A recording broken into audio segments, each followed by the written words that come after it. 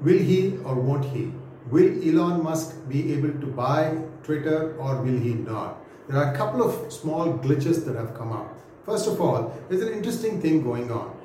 Elon Musk's offer works out to $54.20 a share. Yet, Twitter shares are still at $46. Somebody is letting go of $8 possible profit. Why don't you just buy it at 46 and wait it out and then sell it to Elon Musk at 54?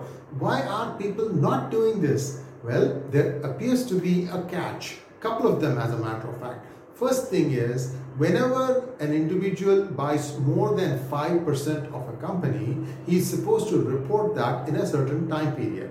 Turns out that Elon Musk ended up buying 9% of Twitter, and he took a little bit longer than the time limit to report that to the SEC, Securities Exchange Commission. So clearly SEC is not happy. If you remember, he had run foul of the SEC a couple of times with his tweets, and they fined him. They almost fired him from the CEO position of Tesla. Somehow that did not happen. So Elon Musk escaped with a rap on the knuckles on that one. The next thing is the Federal Trade Commission also is looking at what Elon Musk has been up to. So the market seems to think that Elon Musk may not be able to acquire Twitter.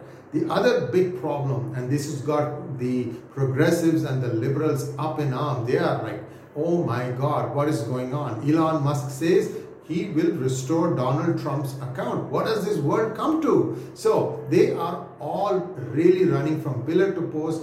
Can I find any kind of mud to throw at Elon Musk so that somehow some government agency can stop Elon Musk from acquiring Twitter? So this is a very, very funny situation in my opinion. If somebody wants to buy Twitter and the price is right, why not sell it? I know that Twitter has a lot of unlocked potential. It is my belief that Twitter does not quite do a good job of marketing. Whenever we are spending big dollars to market our products, Twitter is not doing a good job, because I told you this in a previous hangout that their stickiness is very poor. So why would somebody want to go and market their products on Twitter? So unless Twitter tries to fix this problem, that model is not going to change. And now Elon Musk also wants to charge a very small amount for businesses if they are using Twitter for their business operations, and he wants to keep it free for the rest of the people.